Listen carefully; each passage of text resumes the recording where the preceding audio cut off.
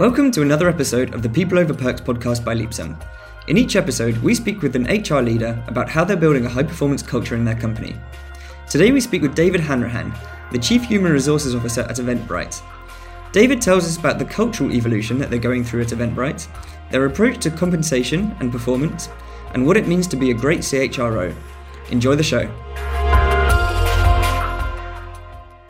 Okay, David, welcome to the People Over Perks podcast. Thanks for joining us today. Thanks for having me. And so you've held key positions in a whole range of interesting companies: Electronic Arts, Twitter, Zendesk, and now Eventbrite as well. I'd love for you to kick off by painting a picture of your career history to date and how you ended up where you are. Yeah. When I was a student, I was really interested in psychology. I was interested in abnormal psychology, biopsychology. I was really just fascinated with the human mind. And later in my school tenure, I came across a class called industrial psychology. And it was, psychology of the workplace, which I found really interesting. I'm like, I wonder how they apply these concepts actually in the workplace. And I had a professor say, well, there's these graduate programs in something called HR, and I'd never heard of HR before. And coincidentally, a lot of them in the US are in the Midwest, where the automotive industry, and manufacturing really flourished, 100 plus years ago. But then all sorts of, labor and management conflicts arose. The National Labor Relations Act sprang from those. And these management programs, these MBA programs, these master's programs, were trying to give leaders, the tools to actually more progressively manage workforces.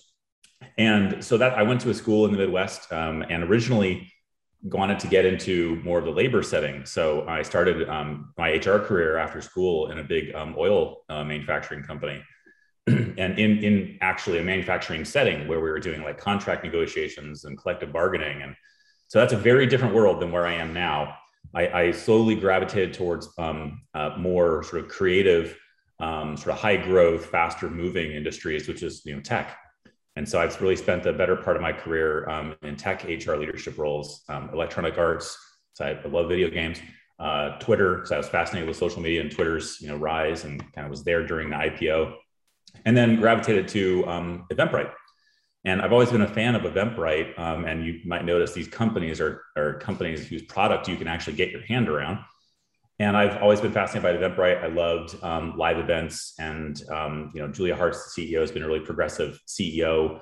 Was one of the very first CEOs to come out with a generous and equal parental leave policy in the United States, where that's been a big issue. It's actually being debated in our Congress as we speak. And so that's brought me here, Eventbrite, where I've been for about the past 2 years. Excellent, thanks. And so you just touched on it there that Eventbrite is obviously you were given by the name, an event platform. But for those who might not be quite so familiar, can you give a quick introduction to what the company is?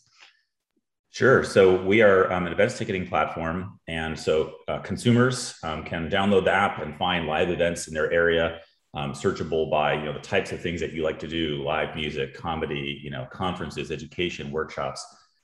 Creators, so people who want to build a business, build an events business, host a music festival, can create live events and ticket them and market them on the platform. And so we've got just countless events all over the globe. And so during the pandemic, live events obviously very disrupted. The rise of online events, virtual events, has also flourished on our platform. And now we're seeing live events actually start to come back, where there's been really good vaccine adoption and restrictions are starting to loosen. But so that's us when we're trying to bring the world back together through live experiences, which is a pretty cool mission to be part of. Excellent. And what stage is the business at? How many employees are you there now? Well, we are just hit our 3-year post IPO anniversary, so we're still kind of a teen, relatively in a company maturity sense. We still have a lot of our growth potential ahead of us. We are just about 700 employees now. We'll probably continue to grow, hire another 150 plus people in the next 12 months. So we're in growth mode, but we're still early. It's kind of still kind of a scrappy startup for the most part. Great. And your role, Chief Human Resources Officer, how would you describe that in a nutshell? Well, I'm trying to partner with the leadership team and partner with the rest of the company to adopt progressive practices that help us attract, motivate, and retain the diverse talent that we need in order to win, in order to accomplish that mission. So that's all HR and recruiting, but it's also trying to hold the mirror up to our culture, and I don't think of the CHRO role as authoring culture. I don't think of my job as to say, here's what the culture is. But I think of my job as to hold the mirror up and help the company understand, like, when we're at our best, what does that mean? And then bend practices to 10x that, to make sure that we can actually achieve that cultural dream in terms of our values. Understood. And when we were chatting beforehand, you touched on the fact that you feel that Eventbrite is kind of going through a bit of a cultural evolution at the moment. Maybe you could tell the audience a bit more about that and what you're trying to achieve with that. Great question. Well, so there's been a lot that has changed at the company, and I would say if you go back 10 plus years, way before our IPO, the company had pretty major ambitions. And whenever you're a small, sort of relatively scrappy startup, you get enamored with shiny objects. You chase a lot of things, and so it's hard to focus. And so something that we struggled with years ago was a lack of focus. We said we wanted to do this, but then we wanted to do this as well. And that was a cultural struggle. When the pandemic happened, we had this galvanizing moment around, like, we need to focus so we can emerge from this stronger. We actually had to reset the business model. So we had a lot of changes in the company structurally. We had a big major reorganization, but also in the business model sense, we had to focus on a self-serve approach, as opposed to trying to account manage every creator to help them execute on their events. That's not scalable. We have to create a technology that's so easy to use if you're a consumer or a creator, that the technology itself is how we win. And so that, in a sense, is becoming more of a true tech company. Before the pandemic, only 30% of our company was in a tech role, engineering a product, and we're going to end this year probably closer to 50%. So that's part of one of the cultural evolution, pinned to the business evolution. Another part of it, like a lot of companies right now, are going through a shift to hybrid working. So that's part of our cultural evolution, like a lot of companies. We were 97% in office before the pandemic. And, we've really adopted a flexible approach. Whenever the pandemic subsides, it's your choice whether you want to work in an office or not. That is a cultural evolution that a lot of companies are going to struggle with. It's going to be a struggle for us as well. The idea of choice really presiding over, kind of when and how you work, I think is the future of work, as opposed to, the 9 to 5, 40-hour work week, which is really, came from the Ford Motor Plant, like the 1920s. That's something that's going to have to change, I think, for a lot of companies, particularly tech companies. It's not going to change for Ford Motor, where you still have a manufacturing sense, but it's going to change for tech companies. You don't have to work that way in a software engineering sense. But back to your question, if you think about where we're at right now, this moment in time, back to that focus, the focus piece, we are trying to become a company that is both compassionate at our core, but high performing. So if you look back to the policies that we've adopted, and you look back to sort of interviews that that our leaders have given over the past years, I think hopefully you would see is like, that's a company that's really compassionate. Julia Hartz is a compassionate CEO, and that is in our bones. But a compassionate company has to also be high performing. When you're a public company and you have shareholders and you have stock, and like, you have to perform, you have to execute. We have a 3-year strategy now. We have a focused strategy in the business. We have to have a focused culture as well. At our core, at our bones, will remain compassionate. But I think the really interesting challenge is build muscles of high performance and learning around those bones. And so like we evolved the business during the pandemic, we've also evolved the culture and the values. So now we've just a couple of weeks ago unveiled 5 new values that are going to really govern the culture of the company. They came from the employees themselves. They came from a lot of focus groups that we've had internally, conversations with the leaders themselves. And I could talk about these, but these new values are kind of, they're those muscles. They're really about high performing and learning around the bone of compassion. That's super interesting. And so do you have a kind of an internal definition of what high performance means? Is it really adherence to these company values that you've now unveiled, or is it something else on top of that? Well, high performance is exceeding your expectations, right? It's exceeding your own expectations as an individual. You think you can do something, but like, what if you actually exceeded it? You need people to kind of coach you and almost push you at times. So like, I think I have a certain potential, but maybe others actually think more of me. They say that you can actually perform better than that. You can exceed that potential. I think if we're high performing, we're really unlocking the true potential of the people who come to choose to work for us, for however long that is. Maybe it's a few years, maybe it's longer. But high performance is really unlocking the potential of the organization and unlocking your individual potential. And so, how do you do that? How do we unlock people's potential? You have to be highly motivated. And so this is a really interesting psychology and sort of phenomena to really grapple with as a leader. How do we create a really highly motivated workforce? It's not just, kind of like, hey, work harder, and, I'm going to tell you you're not performing and you better perform or else you're out, or you're not getting a compensation increase if you don't perform. Like those are as kind of like window dressing.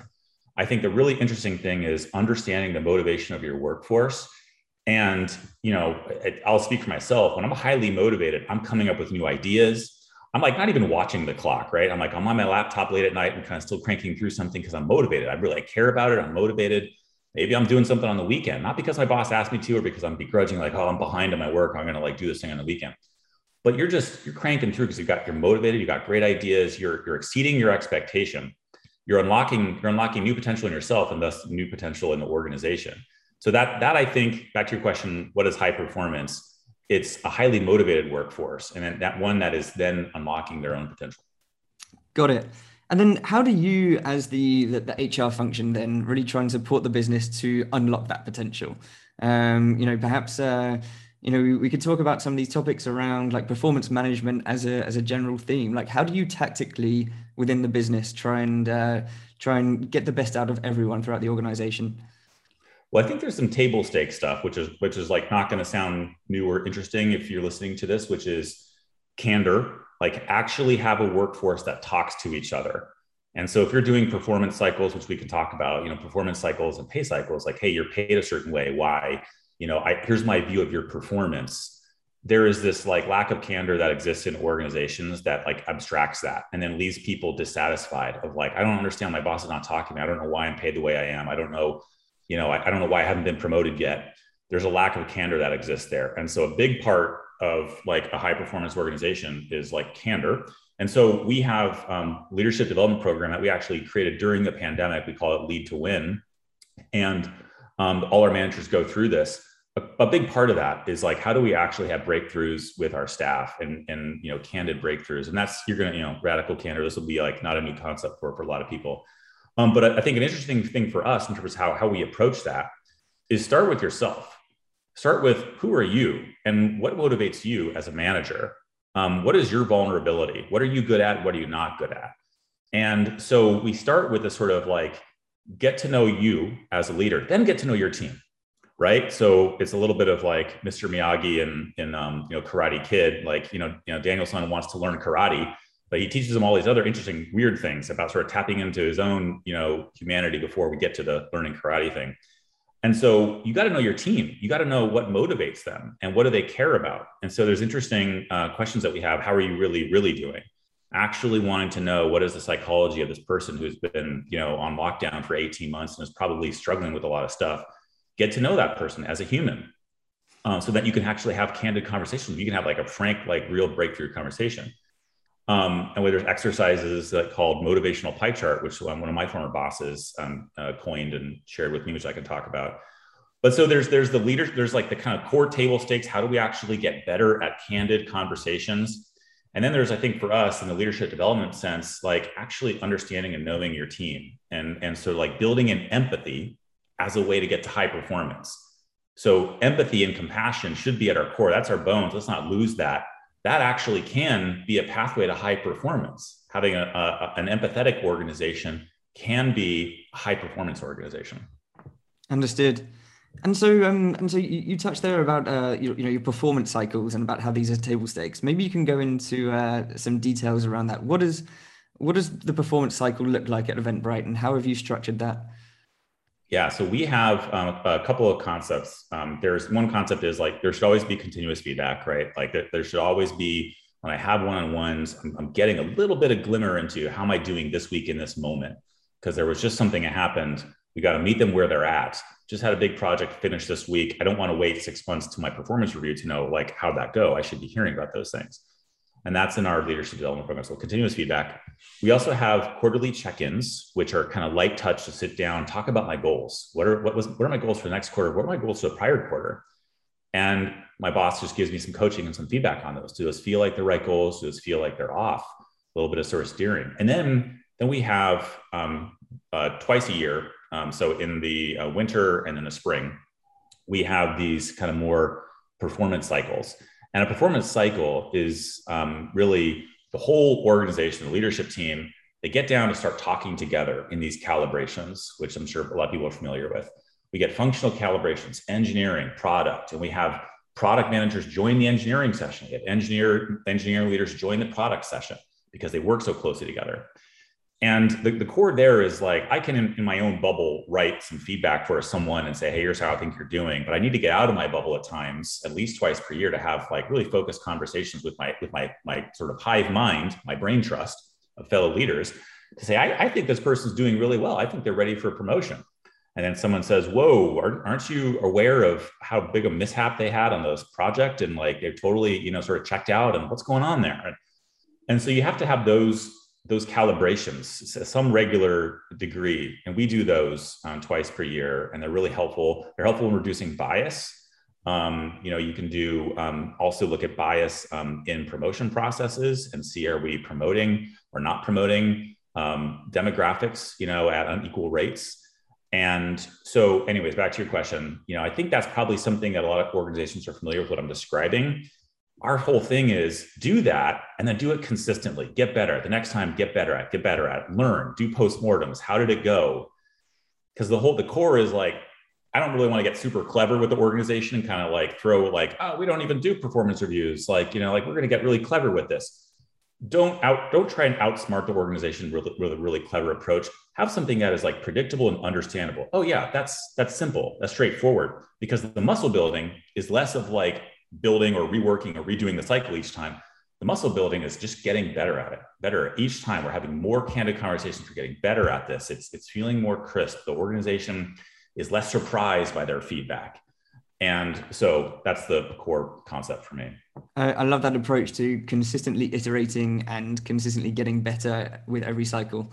I think that's super valuable to see for everyone in the organization, to see that growth mindset being applied to the organization as a whole, so that they can then also apply it to themselves. I really love that principle.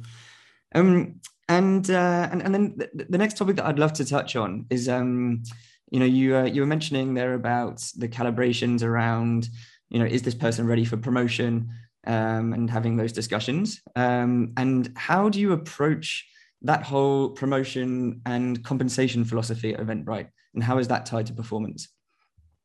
So our compensation philosophy is similar to our performance. Is like not trying to get super clever with this. You should be paid relative to the market. You should be paid like, I should feel like I'm paid fairly. And by fair, I just mean we pay, what you should expect in the market. For some roles that are hard to fill, we pay a little bit above market. But at the core of our compensation is we have cash and equity and a rich benefits program. And so we're not trying to compete with Google to like pay more than Google. We're not trying to like say, hey, we can one up Google in order to land the talent that we need. We're trying to pay relative to the market in the markets that we're at. And we're in the US, we're in Argentina, we're in Spain, Ireland, United Kingdom, and Australia. Primarily, those are our major markets for talent. And so we understand what the market is for certain roles, how they pay. They might pay differently in Argentina than they do in the US, and which is definitely true. And we try and understand the market, and then we try and structure competitive packages that are roughly at the midpoint or above, depending upon the role. And then the really core is like getting better, getting more transparent with that. Because I think what a lot of startups struggle with is the black box of compensation. So someone, has a Google sheet and determines the price for certain roles. And then the leaders know that. But the mid-level managers don't know that. The people who actually, I have to hire this person. Can you explain to me why I'm paying this way? I see the salary for the person, but I should understand this stuff. What a lot of organizations don't do, or they struggle with, is like laying out the books. Like, hey, here's the books. Here's what we're seeing. Do you agree with that, manager or leader? We want the leaders to own the compensation, not the BX team. If I'm owning it, if I'm telling you got to pay a certain way, you're not going to own it as a leader. And they'll say, hey, sorry, the BX team says you can only get this. And so, blame them. And then the leaders disown it. And then there's this distrust in compensation. So I think for us, a really, a concept that's important is education. So educating managers so that they can own it and talk to their employees about it.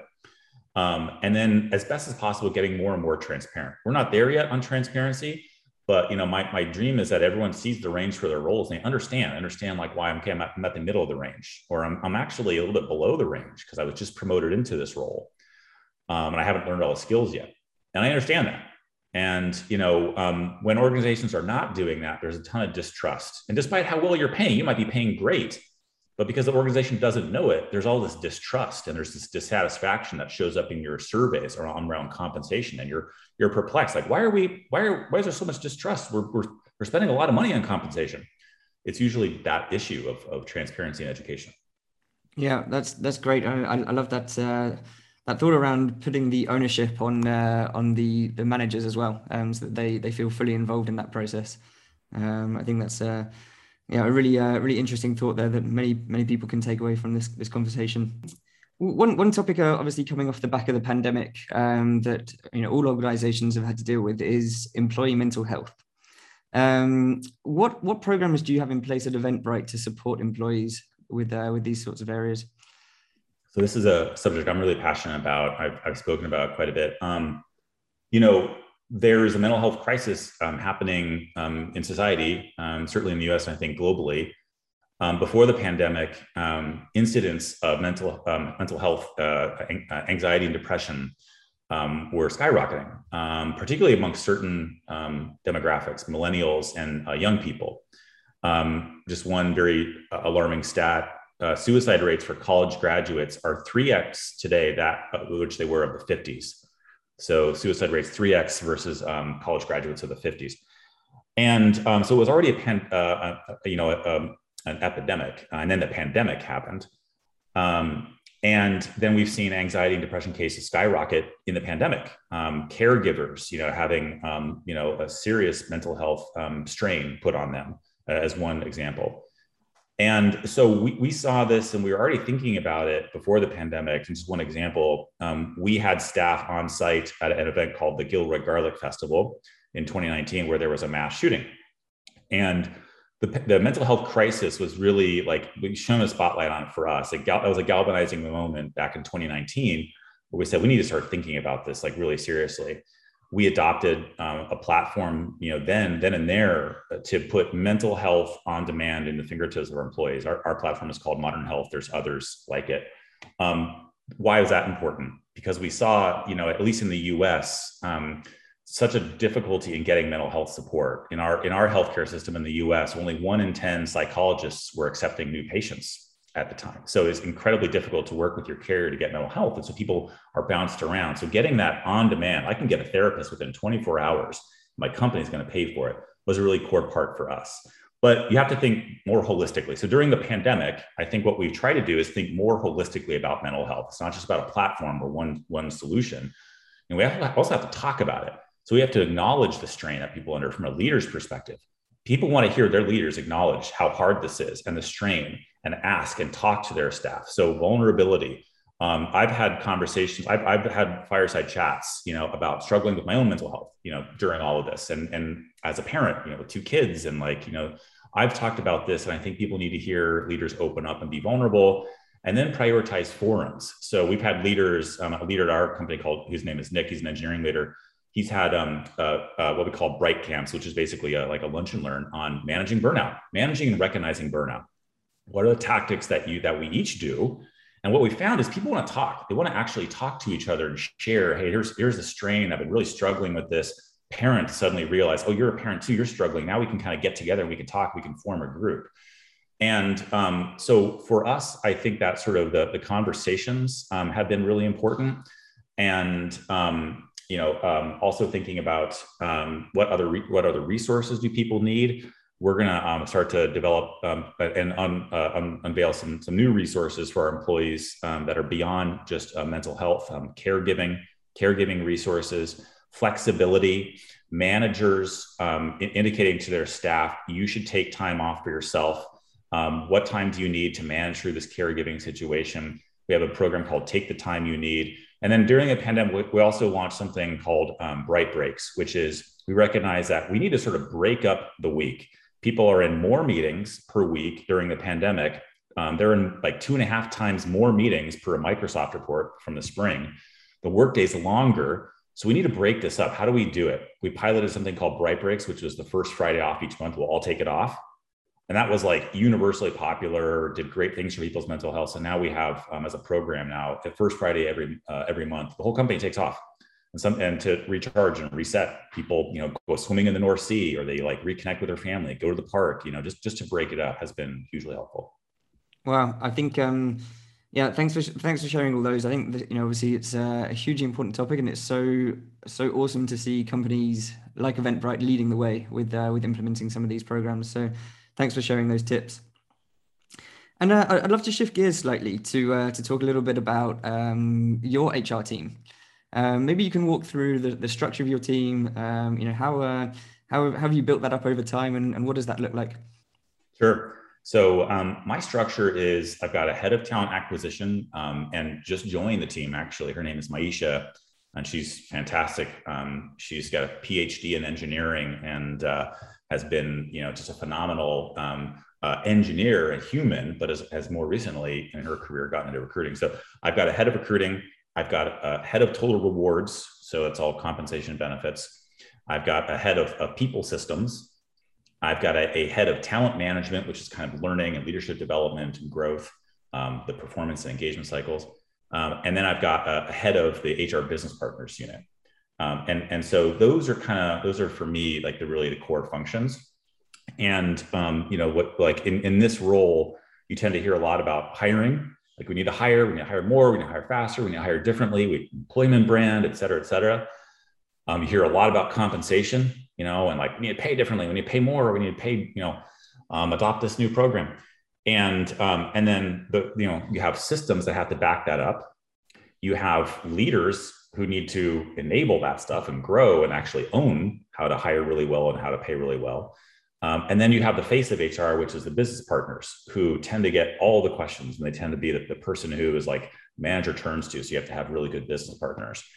And so having someone really good at the top of each of those is really core. I've learned that. I've learned, like in painful lessons of, just not getting it sooner, a really good person in each of those roles. And then, you've got to have really good people in the recruiting team, in the business partner team, that are the front line for the managers, or the front line for candidates, who are experiencing the company, Mm-hmm. From all these policies that you're creating. Yeah, very cool. And obviously, with the team that reports into you, how would you describe, the way that you want to be perceived as a leader? What are you trying to do to be the best possible leader you can for your team? I'm a horrible leader. No, just kidding. I joke, but like I kind of approach my job as like I can always be better. Like I'm never satisfied as a leader. I have a lot of anxiety about, am I doing everything right? Am I serving everyone really well? You learn over time that you can't really serve everyone really well. You have to make choices. Strategies about choices. What are we going to do? What we're not going to do? But also leadership is about choices. There are things I'm going to not prioritize right now because it will take a lot of time and it's going to take me away from this other thing that's more important. Mm-hmm. But for my team, my direct reports, I try to be a servant leader. So I try to be like, kind of, what do you need? what feedback do you need? What tools do you need? What resources do you need? What's in your way? How do I remove that for you? And so I try to be a servant leader, which is my job is to make them really good, as opposed to my job is to tell them what to do. My job is to push them and work harder. My job is to, enable them and unlock their potential. So I try and be a servant leader. There are pros and cons to that approach. A con could be that sometimes I need to be more assertive. Sometimes I might need to push more, and I might need to be very didactic and say, we need to do X, Y, Z. Why hasn't it been done yet? And there are cons to servant leadership, but I think the pros outweigh the cons, and that's what I try and be. Excellent. Yeah, I love that approach. And aside from servant leadership, do you think there's any particularly big differences between a good CHRO versus a great CHRO? So I think a great CHRO has to balance three things. It's a little bit of a Venn diagram. They have to balance strategy, relationships, and operations, or some people call it execution. So strategy, relationship, and execution.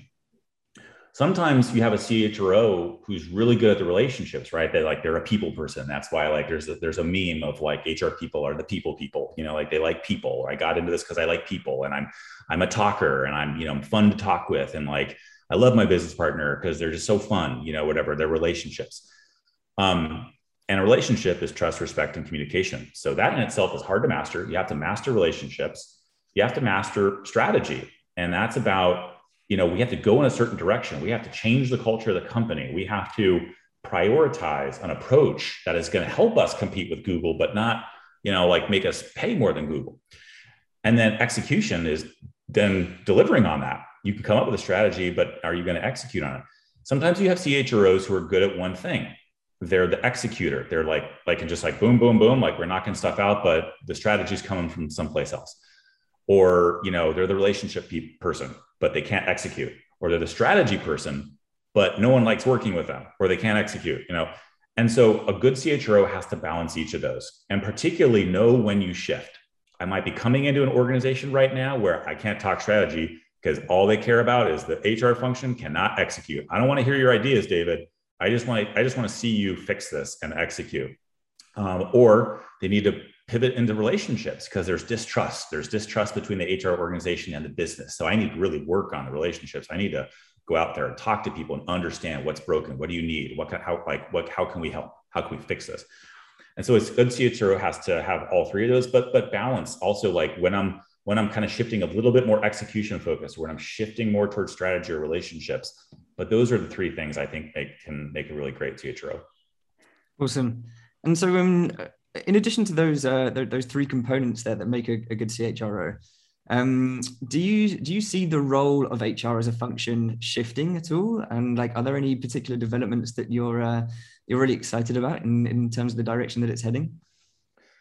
I do think it's shifting. And if you think back to the history of the name of the department, you can see this shift in the name. It used to be called the personnel department. And then it was human resources, and human resources, it's in my title, but it's kind of antiquated. A human is a resource. It's kind of thinking of it sort of like Taylorism type of thing. And that's kind of where it came from. It kind of came from Taylorism. And then suddenly there's the people team, and hey, it's really about people. And now it's experience, right? Employee experience. I think Salesforce's HR team is called the employee experience team, and we call it Breitling experience. And so what is behind that shift?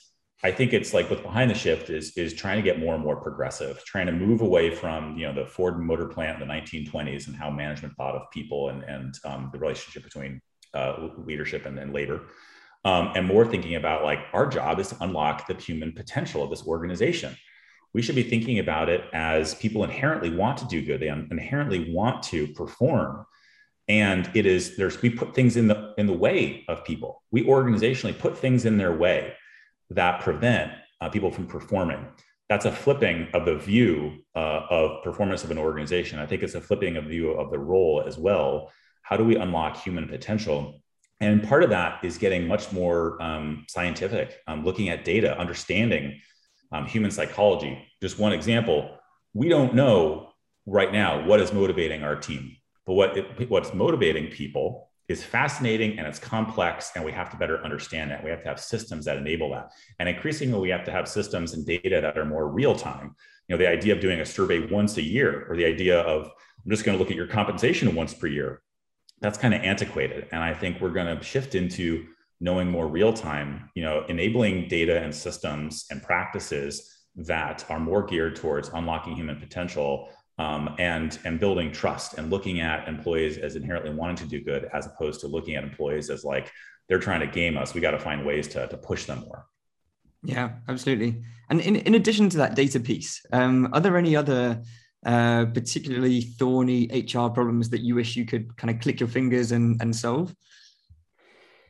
That's a good question. I think the idea of human connection in hybrid workplaces being heavily disrupted and not having really great solutions for it. I'm just give you an example. I was on a call with a bunch of CHROs the other day with someone from the government who was thinking, like, worried about mental health and thinking about workplaces. Workplaces can actually fuel the rebound of mental health. That was this person's thesis in the government. And who's asking, what are you doing right now to kind of foster human connection, to sort of alleviate the pain of the pandemic? And some people were talking about like, we're trying to have Zoom happy hours and like that sort of stuff. And I'm definitely not trying to do Zoom happy hours. People do not want to be on one more Zoom meeting. We want to find ways to connect them in their community, to actually have less meetings, because there's 2.5 times more meetings in the pandemic. We need to have less meetings and more impactful meetings. And particularly, back to your question, in this future, we're heading towards hybrid work. We have a lot of remote working and people not going into offices as much anymore. How do you create human connection amongst coworkers in that? It's not really a Zoom happy hour. How do you do that? There are going to be startups that try and solve this, that try and do, interesting, like little weird things that sort of connect people on Slack or whatever. But I don't think we've cracked that problem yet. How do we actually create human connection, in this new setting that we're moving towards? I wish I could snap my fingers and crack that one. Yeah, that's a really great one to solve. And I think obviously many companies across the globe are also trying to crack that one. And so just one final question to wrap up from my side. Do you have any particular resources or books or courses or recommendations for our audience that they might want to check out, that would then help them progress in their own career in the coming months? I do. And I should say that I got this from a colleague named John Foster, who's also himself a CHRO. And we were wondering, what's a really good sort of progressive book out there that's kind of shaping some new practices in teams and companies. And the book is called Prime to Perform. And it's a book out. You can get the download of it. So Prime to Perform is a book. It's a management book. And I'm not really a big management book fan. But I found in reading this with each chapter a new way of looking at everything from compensation, performance management to leadership development. And so that's one I would recommend. I also got to recommend, if you're not into books, but you're just more into Twitter, my colleague Lars Schmidt, who runs a consulting practice. He's got fascinating Twitter feed and is always retweeting really and interviewing really prominent CHROs who are really progressive and bite-size, sort of content, which is great. Yes, absolutely. And I saw he published a whole bunch of open source guides recently as well. So we'll be sure to link to those as well in the show notes. Definitely.